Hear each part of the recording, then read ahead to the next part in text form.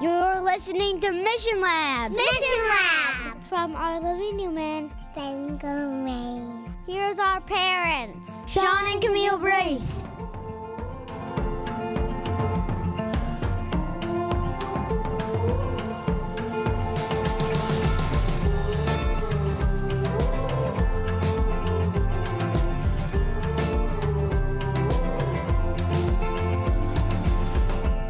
Hello everybody, this is episode 17 of Mission Lab. My name is Sean Brace. You hear my voice, you don't hear Camille's voice, and there will be no other voice coming to you here during this episode. It's just me and my story, because a couple weeks ago, Camille and I in our episode talked about the power of story. And one of our faithful listeners and good friends, Jim Mello, who has been on this podcast, said, hey, why don't you guys share your story? You talked about the power of story. Maybe your listeners would enjoy hearing it modeled, as well as just, enjoy getting to know you better. And so over the next 2 episodes, Camille and I will be sharing our stories. It's just me this week. No one's going to be interjecting or asking questions. Ideally, it would be nice to have other people, but Camille is not with me today. Next week, it'll be her story. I'll be interjecting, asking questions as well. But so just this week, I'm going to briefly share with you my story. And really, the most powerful part of my story is the ordinariness of it, if that's a word. In many ways, my story is very, very, very ordinary. There's no grand Damascus Road experience. There is no incredible conversion story. There was no going from the gutters to going to, royalty or whatever. It's just a very ordinary story. I was born to a set of parents that I consider to be the best parents in the world. Very loving, very kind. My dad is a pastor. I've mentioned before, he's going to be on a future episode as well.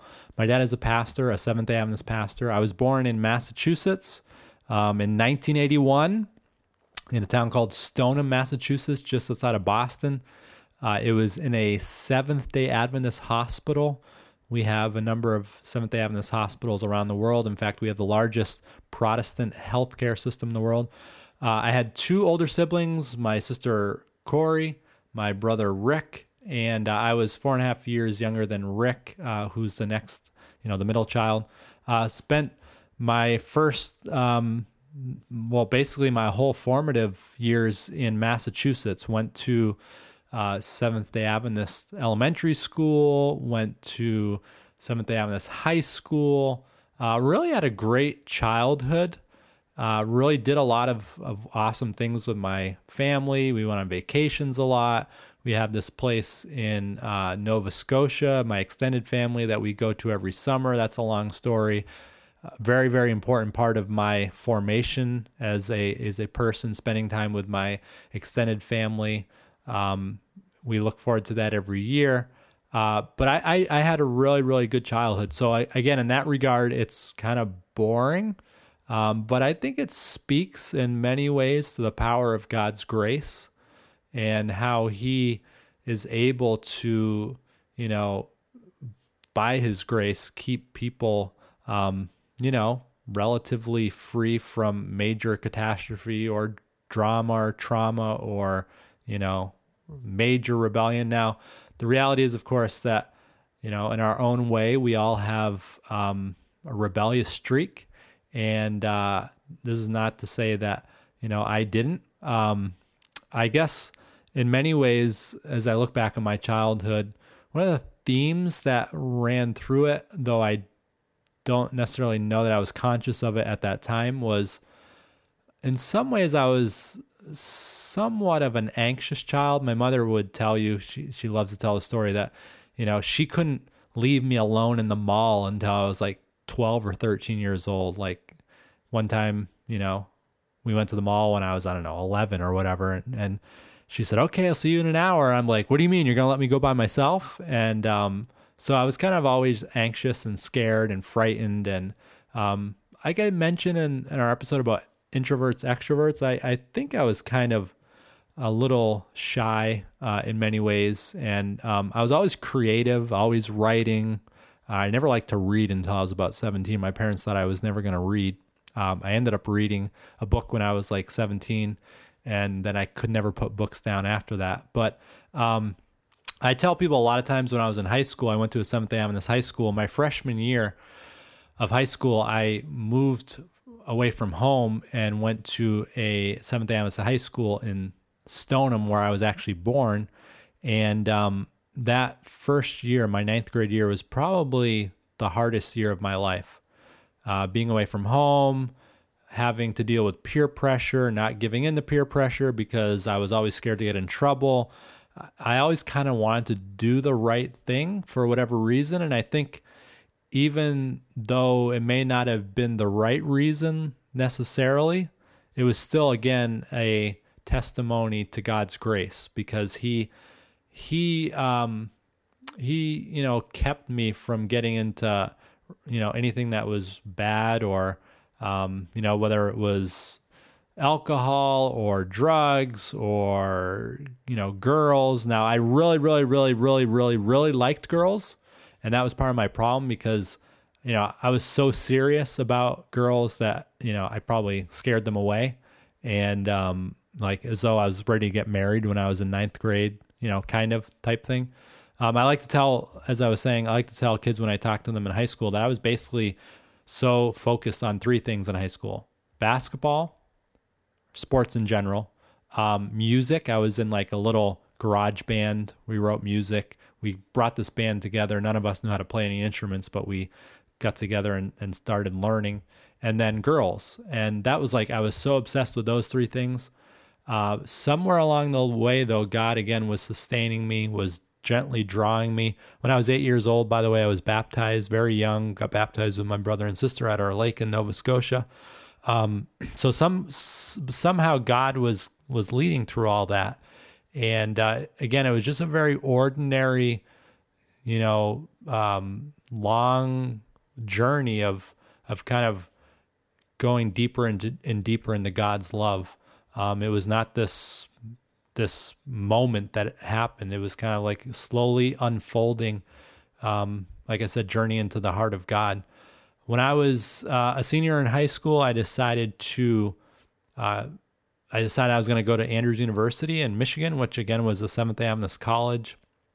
I kind of, for a while, wasn't sure what I wanted to major in, but I kind of always in the back of my mind knew that I was going to go into ministry. And people who knew me when I was a kid always, they would say to this day, "Oh, he was such a good kid. We always knew he was going to go into that," But it took me a little bit of a weaving journey to decide on that. But I guess I kind of knew in the back of my mind that I was going to go into pastoring.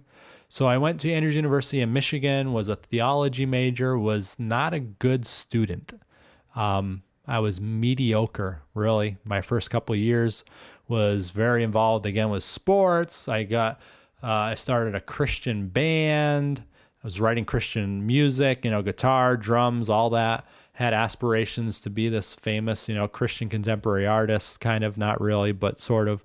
And then after my sophomore year of college, I took a year off, and I always had it in my mind that I was going to go to Scotland and be a missionary in Scotland. I just had this romantic picture in my mind about living in Scotland, and I had had the privilege of traveling quite a bit when I was younger. My dad going and speaking in Russia, spending time in England, Germany, those types of places.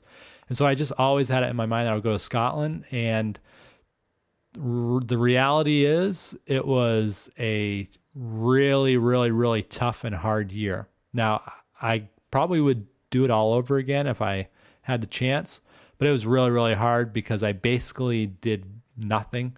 I was supposed to go there and help kind of revive this church that had just been closed. And soon after I got there, the pastor I was supposed to work with moved, and another person I was supposed to work with retired. And so it was like 10 months of really struggling to figure out what to do. I just stayed in this apartment or flat, as you call it, in the UK. I arrived there just a week before September 11, flew out of the same airport the terrorists did. And that was a very, challenging time being overseas when that all happened, not knowing what was going to go on back in the States, my family there, not, who knows, maybe I'll never be able to get back there, whatever. But even though it was a challenging year, that was actually the time where I really, really, really fell in love with Jesus and the gospel. I would listen to sermons by various preachers that really, really, really had a really good grasp of the gospel. I would read a lot of books. People would send them over to me in Scotland. And that was probably, as I look back, many times I say it was a hard year, but in many ways it was a very, very formative year spiritually. And I guess I learned to really rely on Jesus. I mean, I was 20 years old in this foreign country. Like I said, I literally flew from Logan Airport to Scotland, not knowing a soul, and get off the plane. And, I meet a guy for the first time, just 20 years old. So I really learned how to rely on Christ. And so when I went back to Andrews University for my junior year, I returned with a renewed interest in spiritual issues and really a lot more focused on my studies. Before, I was a very average student. After that, I was a very focused student and, almost got 4.0 last couple of semesters. I hadn't dated seriously any girl, really. I mean, there was just kind of casual dates in high school and college, even though I was very focused on these things.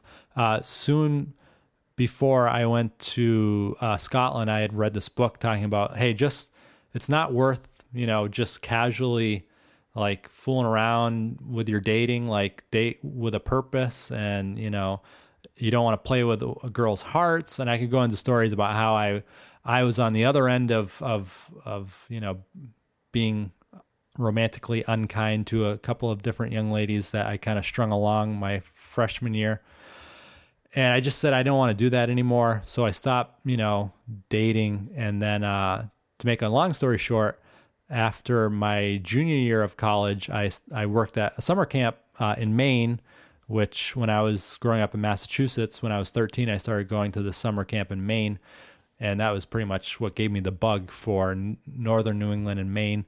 So I worked there, and this young lady that I had known from high school, she went to a different high school, but she went to another Seventh-day Adventist high school, and my high school, Greater Boston Academy, and her high school, Pine Tree Academy. We would get together for different conferences, different events, play basketball against each other. A young lady named Camille Truby. We don't know exactly the time we met, what day it was, where we were, what the circumstances were. We don't remember anything about first meeting. We were just friends for a long time. And in fact, we would double date with different people. She dating somebody else, me dating a friend of hers. And so she worked there. It was my 6th summer working there. She had come there for the first time to work, even though she was from Maine. Her brothers were working there. And really, we saw each other in a different light for the first time. And basically, she'll no doubt unpack that a little bit more, but we started dating. She transferred to Andrews University. I had one more semester that year. Was my senior year. She transferred there. When I was my last semester there as a theology student, I wasn't sure what I was going to do after. So I started sending my resume out to all these potential opportunities, and every single one of them sent me a letter back saying, sorry, thank you for sending your resume, but we're not interested. I was about ready to go back to the Andrews University to the seminary to get my master's degree. And about 2 weeks before, I had a pastor mentor friend of ours say, hey, there's this opportunity in Vermont just for 1 year. Would you be willing to go? And I said, absolutely. Went there, just had 1 year. It was a wonderful, wonderful intro to pastoring. it was, I couldn't do anything wrong because you're just there for a year. And then after that year, Camille and I got married the summer of 2005, July 17. We got married and we returned back to Andrews University. She had been at Andrews during my whole year in Vermont. We returned to Andrews University, went to seminary, loved the seminary, absolutely loved the studies, the classes. It was then that I probably really understood that I don't know, this may sound funny, and again, I mean, I'm just being a little vulnerable, so maybe I feel funny saying it, but I don't know that anyone ever told me that I had any level of intelligence. Now, I'm not saying that anyone told me I was stupid, but I don't remember anyone affirming that I had some level of intelligence. And I'm not saying I'm the smartest guy in the world, but it was when I was in the seminary. I'd always liked writing. I'd always been a big writer. And so when I was in the seminary, it was then that I started really sensing that, I had some level of intelligence, and that gave me a certain confidence that I think I was lacking before academically. So I did really well academically in my seminary studies, graduated from seminary, got my first real pastoral assignment in New Hampshire, had 2 churches there that I was overseeing, one in Vermont, all at the same time. And just in the interest of full disclosure, it was a really, really, really challenging situation. We were there for 3 years, lots of really dysfunctional things going on. I won't get into all that, but I was to blame for, no doubt, plenty of what happened. But there was just, as happens sometimes, some really complicated and dysfunctional things going on. Despite all that, Camille and I really felt like God was using us there. And I don't go into all the details, but we felt like God was on the verge of kind of turning things around in our ministry there and at one of the churches specifically. And then right around that time, I got tapped on the shoulder by my administrative body, and they said, maybe you should go to Bangor, Maine. And we're thinking, Bangor, Maine? The only thing I knew about Bangor was Dysart's truck stop. We would pass through it every summer to go to Nova Scotia for our family vacation, and we'd stop at Dysart's. And I never even been in downtown Bangor. It was just like this place way up in northern Maine, where there was a bunch of rednecks. Sorry to those who are listening from Bangor. That's what I thought. Although I will say that when we moved to Bangor, we ended up moving. We stepped out in faith and we came here, which has been one of the best decisions of our life. But honestly, when we moved to Bangor, I had a little culture shock because I had never lived in a place in New England that was kind of like conservative politically. We had gone from Hanover, New Hampshire area, where it's very, very, very, very, very socially liberal, politically liberal. I grew up in that type of environment in Massachusetts around Boston. When we came to Bangor, I was like, oh my goodness, these people are like pretty conservative. I noticed so many churches compared to any other place I'd been in New England. And I was like, this is like the Bible Belt of New England, which I still maintain it is to a large extent like northern Maine. Now it's definitely a lot less religious than most other parts of the United States, but it was a little bit of a culture shock. It was right around the first Barack Obama election, I think. And I remember distinctly thinking Hanover, New Hampshire is like Barack Obama country. Bangor, Maine is Sarah Palin country, if you remember Sarah Palin.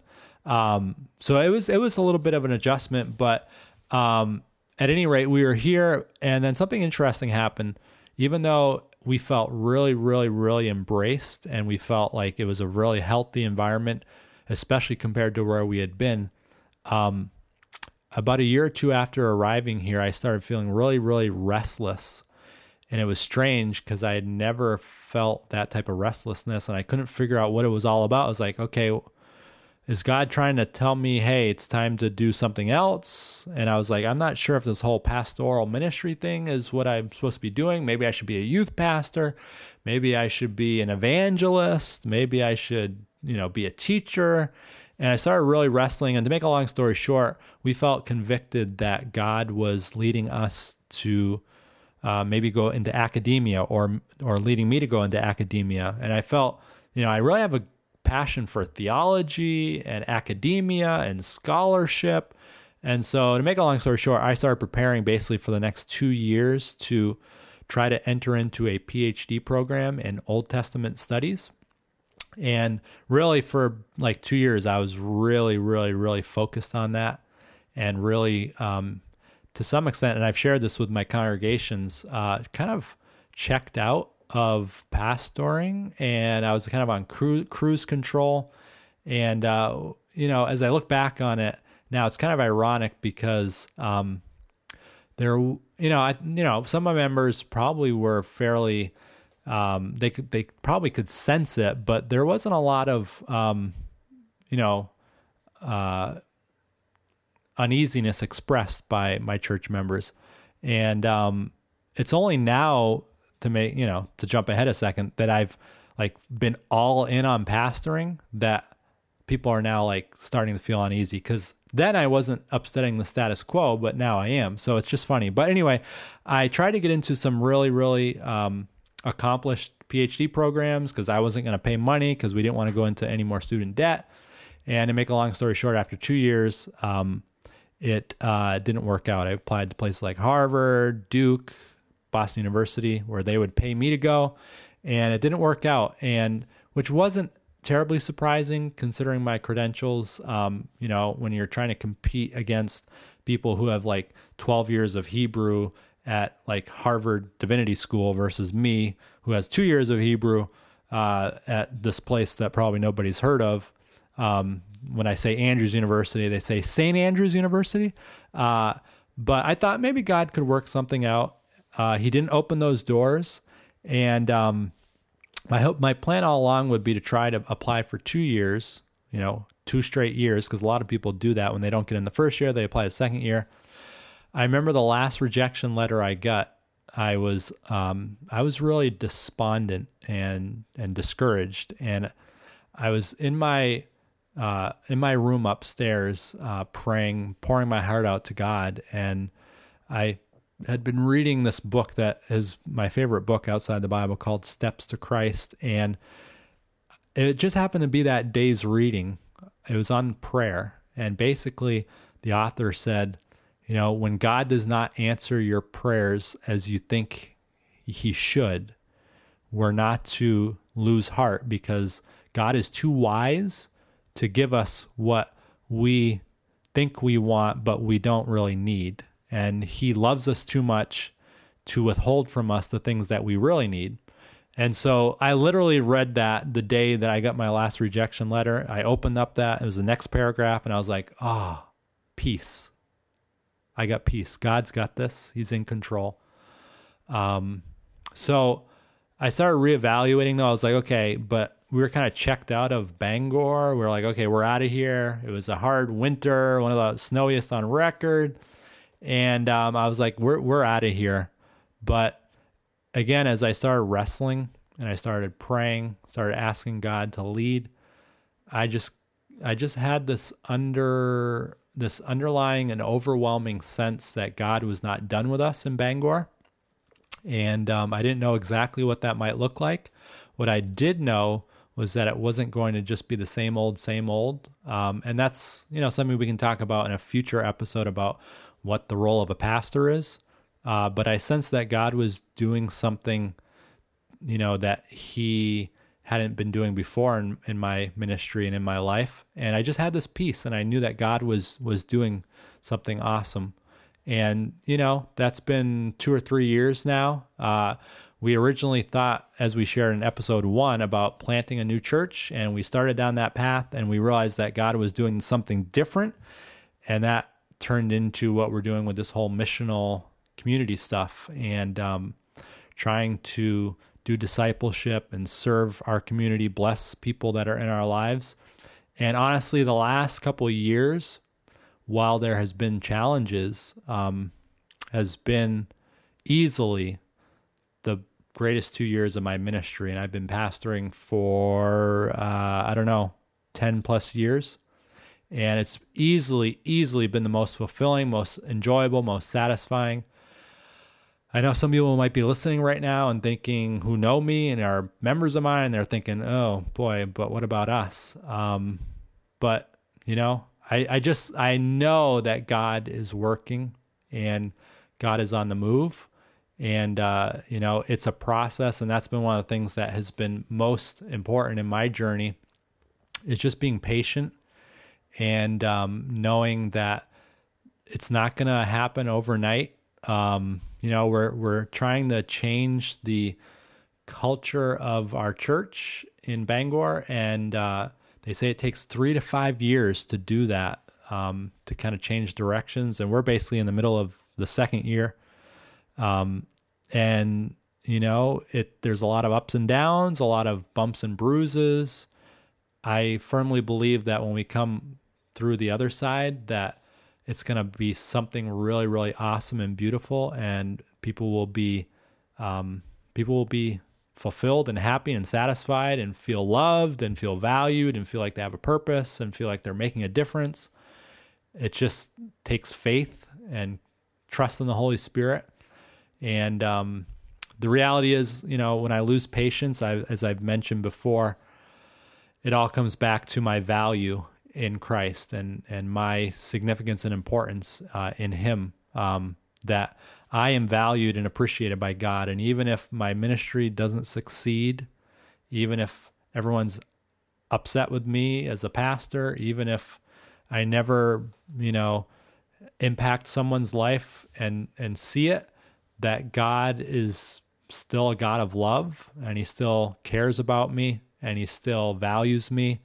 And even if I get to heaven and it's me and Him and nobody else is there because nobody came to Christ because of my efforts, I'm not going to sit there and say, oh man, I'm no good. I'm going to say, man, I'm loved by God. He cares about me. This is worth it. This is good enough. It's all about God. Now, absolutely, I want other people to experience that joy.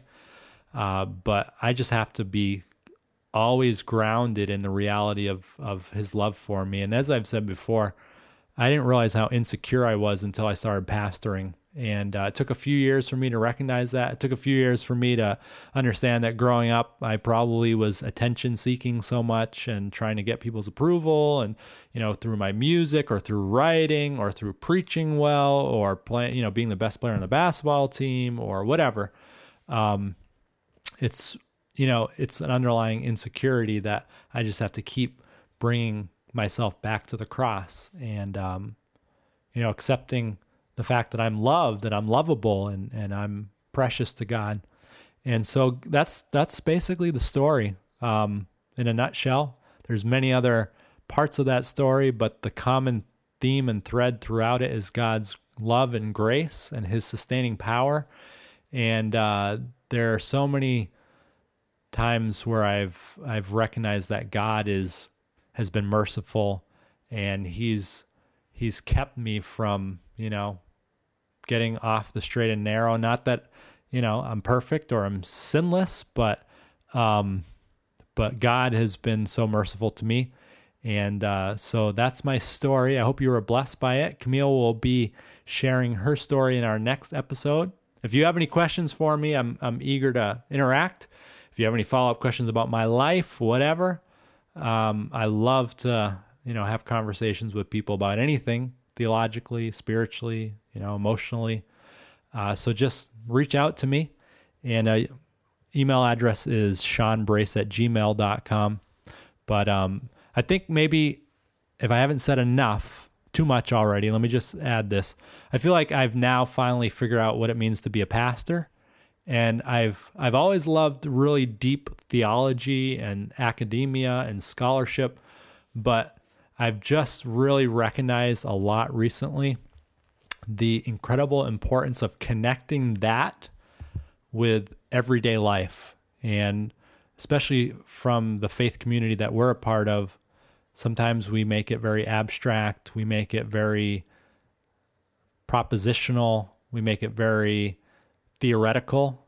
And I used to thrive on that, but I feel like now I really have started to be able to connect that good stuff and that important stuff about God with how to, explain that in the context of everyday life. So praise God for mission, because mission has really, really, really, really been pivotal in that development in my life, because you really, really start doing theology when you are on mission. So, and one other thing, I know I'm going on here, but I do have 3 children. I love them. I've never learned more about God as I have since having children, and I love them. There's no better experience than being a parent.